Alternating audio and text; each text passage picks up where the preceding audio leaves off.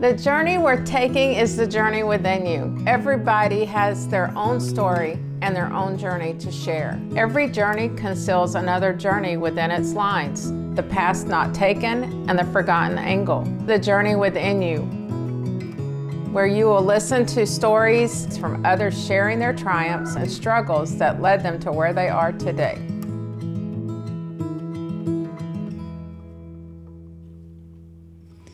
Hey guys, welcome to The Journey Within You. I am so pleased and excited to have Janet Morgan with me today as a special guest. She is a mom of a special needs child. She's a military wife, and there's quite a few things that she wants to share with us as she has led her through this journey to where she is today. And Janet, I'm just so thankful to have you on here. I think we've known each other, a couple of years now through a mentor of ours, Brooke Hemingway, who we both adore.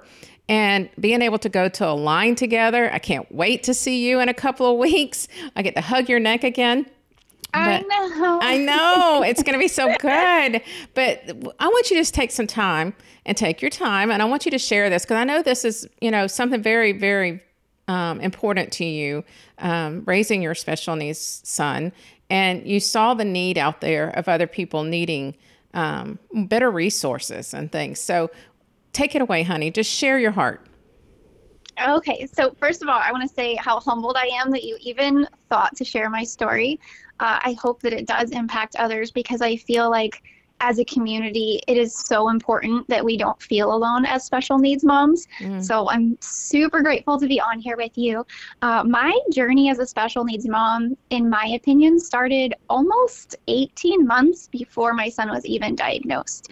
We were at a stage in our lives as a married couple that I really needed to go back to work. We were living paycheck to paycheck, and I needed to bring in more money. But of course, as any stay-at-home mom knows, you have to then turn around and, weigh the benefits. Do I really want to have somebody else raising my child? Is it enough money to make it worth that sacrifice? And then of course, we were military. So, my hours were not free.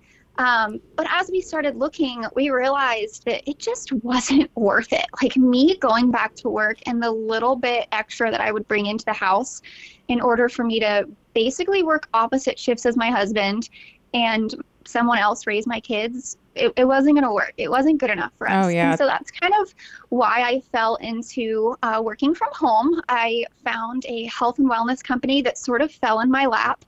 Definitely very God-driven.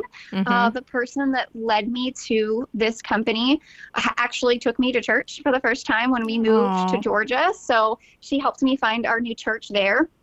And I just knew it was where I was supposed to go, even though I really didn't want to go there, which I think is the funny piece of it.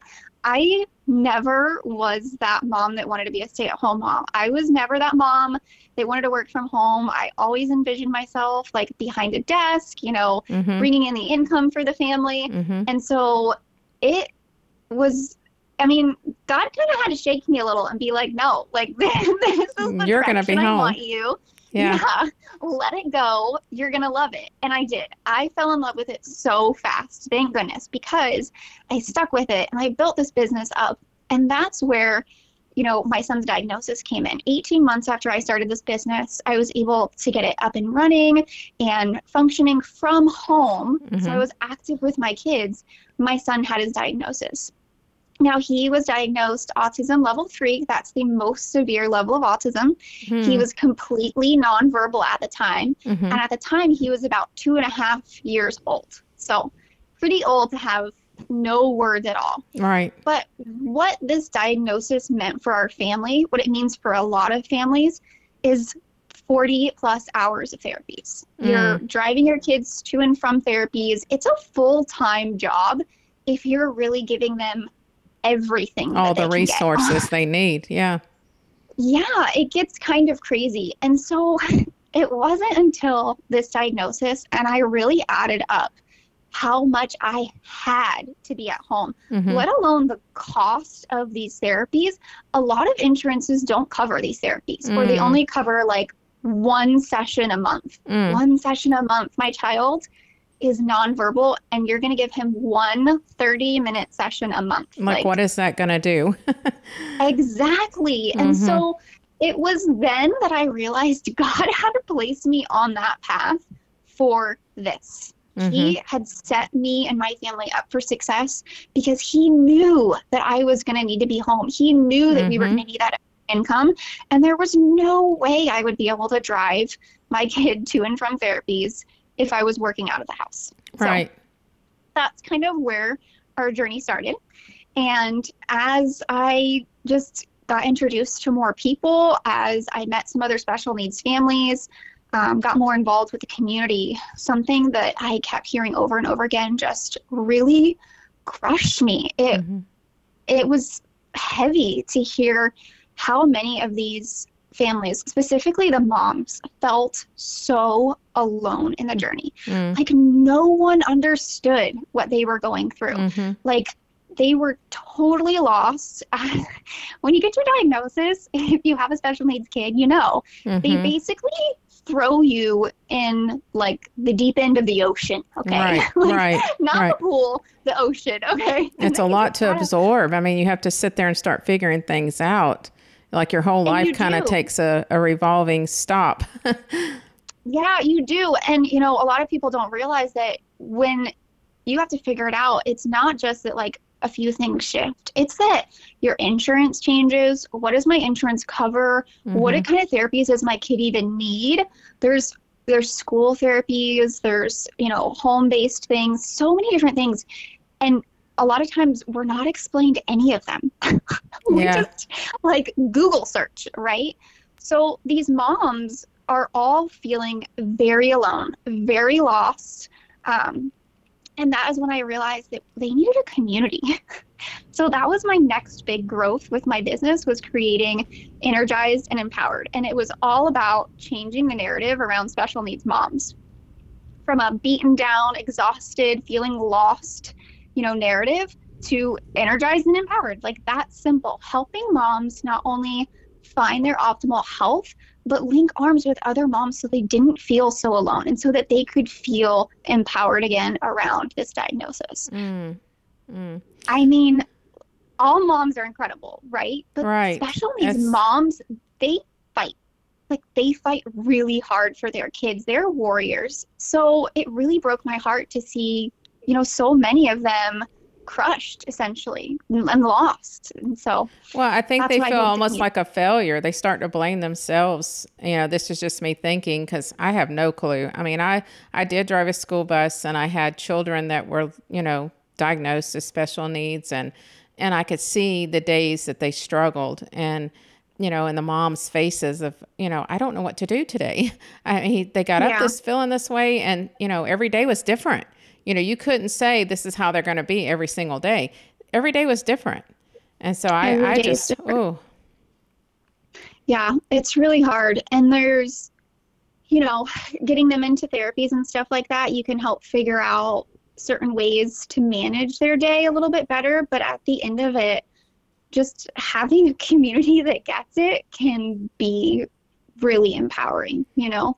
well, you've got each Um, other praying for each other. You've got resources that one may have that you didn't know about that you can yes. share with each other. Um, Yeah. I'm sure Even there's just, sorry, a lot of even just learning going through the tools. hard. Yeah, there's a lot of Mhm. learning tools, that y'all can share within each other. And that's pretty awesome, I think. What is like a typical day for you, and when you get up with him and I think he's actually saying some words now, isn't he? Yes, yes. I don't think technically would be considered nonverbal, but he Uh, still is speech delayed. He's 7, he'll be 7 in February, which is pretty exciting. But he's pretty good at communicating at this point. At least with people who know him, he can communicate enough. mm-hmm, So our days have gotten a little easier, and that's all because of the therapies. Like, mm-hmm. I was very blessed to have a doctor who diagnosed and was like, you need to do all of these things. Awesome. So that's what Yeah. we did, all of these things. But a lot of people aren't given that guidance, you know. Um, so our day, oh my goodness, our days are different. That's kind of what special needs looks like. Every day is different. Typically I'm getting him up far earlier than I need to because I don't know how he's going to wake up. I want to be sure that he's regulated and heading to school like in a good, solid state. And so that's typically, what early mornings look like. At school, he has a BT, which is basically like an aide that follows him around and helps him out, helps him communicate, just gives him the different resources that he needs inside the school. Again, another blessing from God, right? Right. And then we also do outside therapies. So we have horseback riding therapy that really strengthens his core. A lot of special needs kids have gut health issues. It's just part of the trade. And then we have speech therapies, occupational therapies, feeding therapy. Yeah. It's a busy day. A busy schedule. Yes. But as long as you're seeing improvement, I mean, that's the blessing. You start seeing him being able to feel a part of everything and not outside of everything. He's, finding ways to communicate and move and do the things. That's exciting. It is. It's so exciting. And I feel like this community, especially for autism, it's so misunderstood. I mean, my son is honestly probably smarter than me. I'm like not making that up. He is like ridiculously a genius over here when it comes to his math. Yeah. And these kids just like they need the people around them to know how they learn. And if we as a community can learn how to teach them, I think that they honestly will change the world. But that's one mama's opinion. So yeah. We have those. We have a right to have them. So for one thing that you could probably share today, what would it be that you would want to tell a mama that probably just got that diagnosis this week? And what would be something you'd want to share from your heart to her that might help her just feel encouraged this week? I would say that everything your child needs is within you. You've got it. You've got it all. And despite what everybody else might tell you, there's no right answer. There's no right answer. Right. There is an answer that is best for your child, and it's going to look different for every child. And only you as mom will have that answer. So just listen to your gut. Take in the information, but at the end of the day, like it all comes down to just what you feel your child can handle, can do, what the right answer is for him is. That's so good. It's anyone. Right. Right. Because I'm sure there's a lot of opinions that come at you so fast, once the diagnosis that, oh, you got to do this, you should do that. This is what I did. And yet, like as the mom, your child and you need to back up and just take a moment and decide, this is what I think he needs, and this is what I'm going to go with. And if it doesn't work, you have other options. You're not, like you said, it's not, you've got it within you. So you just got to keep trying the things until you find, and it's going to change, as it gets older, I think the needs are going to change, right? Yes, Laura, you said it right there. Okay. If it doesn't work, just try something different. You can always make a different decision, because your children do change. I mean, that's true for any kid, right? Oh, yeah. And if it's not working, it's okay. Just make a different decision, but don't stress over it. Yeah. I remember raising a teenagers, and like I was telling Melody this morning, God saw fit for me to do it twice because I had my granddaughters. And I'm like, I don't know what he's thinking here because I struggled with the first round, but we did it again. And I remember people saying, or I was always researching, what's the best thing to do with a teenager and all their mood swings. And, everything was different. Everybody had their opinion, but you had to find what worked within your household. And if just because it worked over in that house really, really well, it may not work so well in your house. And don't beat yourself up over it because it didn't, And so, it's just a learning. It's a learning curve for sure. But what about does food play a big part in his nutritional aspect of it all? Yeah, that's actually a pretty big scary piece, at least for my son. He is in feeding therapy, but he has, because of his sensory disorders, he has a lot of dislikes towards food. Mm-hmm. Things, if they slightly change color, slightly change shape, things like that, Mm-hmm. weird textures. And so it's something we've had to work through pretty aggressively throughout his life because we've been so nervous about him getting enough nutrition. I mean, there was a time there that all he wanted was bread and apples. Wow. Like, I Yeah. wish I was exaggerating, but those are the only two things he wanted to eat. And so we had to find, our ways around that. And obviously, I'm a big advocate for supplements, Right. especially with our special needs community, because again, their gut health is, I mean, Mm-hmm. they are born with guts that need help. Mm-hmm. Mm-hmm. And then to top it off, we still give him baby food, like the pouches, Mm-hmm. because it's the only way he gets certain Get the nutrition in him. But nutrition in him. Right. Thank goodness for mhm. those. Yeah. Those Yes, have been yes, because they that's have like good. everything in them. Uh-huh. Yeah. Yeah. And he didn't know it. He Yeah, didn't so realize we that keep, was in there. So that's nope, good. he's got no idea there's broccoli in that one. Yeah, yeah, I love it. I'm glad he had that and has that. So I figured that played a big part, especially with the sensory things, because I'm kind of funny about, different textures. And so I can imagine a child with sensory issues, food. Wow, mama's got to figure out now how to feed their child and keep them healthy, and Yeah, nutritional yeah. wise. Mm-hmm. On And there's a top, lot of shame around that with parents too, because you think about like, oh, they're just a picky eater. No, yeah, no, it's far more than it's that. a lot It's more than another that. level. Mm-hmm. And if you find something that works, so what if he eats it every day? At least Yeah. he's getting that in him. And then you were able to put those pouches in and let him get a little bit more nutrition, and that worked. That's good. Um, as I was thinking, you have a daughter, right? Yes, I do. How Mhm. how how has that been for her as a sister and working through knowing that her brother is a little bit different than and needs a little extra care and help? How has that been for her? I mean, she is incredible. I've been blown away by the kind of human that she has become around it. Just so caring and so loving. She always has been. Oh, But when it comes to her brother, she is just a huge advocate for him. She has like set up clubs and stuff at school to raise awareness, and she wants to start her own actual like YouTube channel to talk about like what's it like to be, a sibling of special needs. And that's awesome. I'm blown away by her, honestly, because, Mm-hmm. she does want to raise awareness, and she wants to tell everyone how ridiculously smart he is and incredible.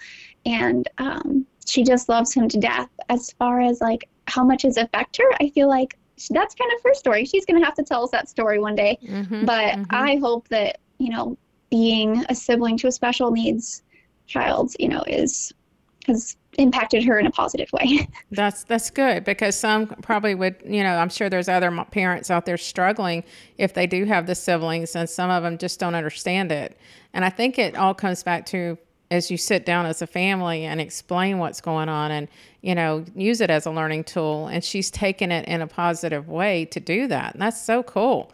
Encourage her to do that. I love it. That'll be I so know. neat to I'm see so her. proud. Mm-hmm. I'm so proud. I can't Yep. wait. She's going to do big things. I believe Yeah, it. yeah.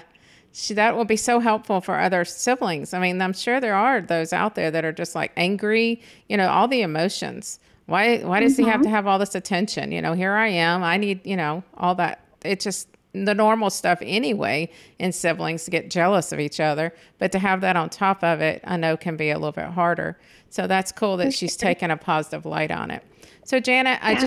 I appreciate you coming on today. I know that this is a journey that you have relied in your faith and leadership with God to help you through it, to make decisions and do the right thing for your son.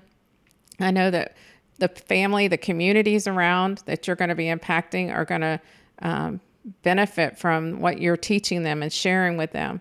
And just keep doing that, because you're changing lives by doing that and you're encouraging them and lifting them up. So that's just a true blessing. But I just Oh, thank you for taking the time. And, it's been fun to hear about what all you're doing. And we'll come back again because I know as he gets older, there will yes. be some things that we need to learn more about. So I'd love to have you back one day. I would love that. And I love what you're doing with this podcast. It is incredible. So thank you so much for having me. Well, thank you. You have a good afternoon. You too. Bye. Thank you.